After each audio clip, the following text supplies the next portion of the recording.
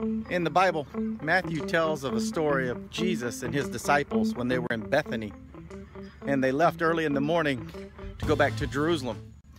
On the way there, Jesus saw in the distance, he saw a fig tree, and he saw that it had leaves on it, as if it was bearing fruit.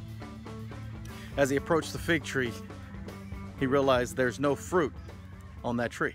When Jesus got up to the fig tree and there was no fruit on it, he told the tree, "You'll never bear fruit again." And instantly, the tree withered away. In the book of John, Jesus says this. He says, "I am the true vine, and my Father is the vine dresser.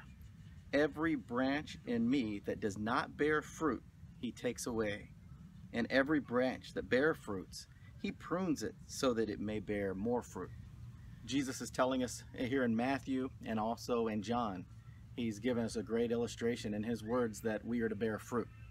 With the fig tree, it's interesting that he went up to this fig tree seeing the leaves and seeing that it should be bearing fruit, but it wasn't.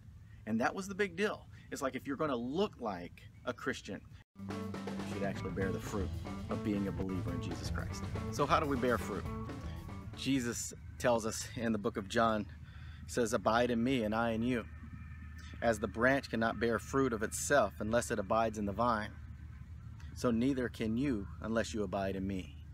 If you abide in Jesus Christ, he'll abide in you and you'll be able to bear fruit. You will reflect the righteousness and wonder of Jesus Christ in your life.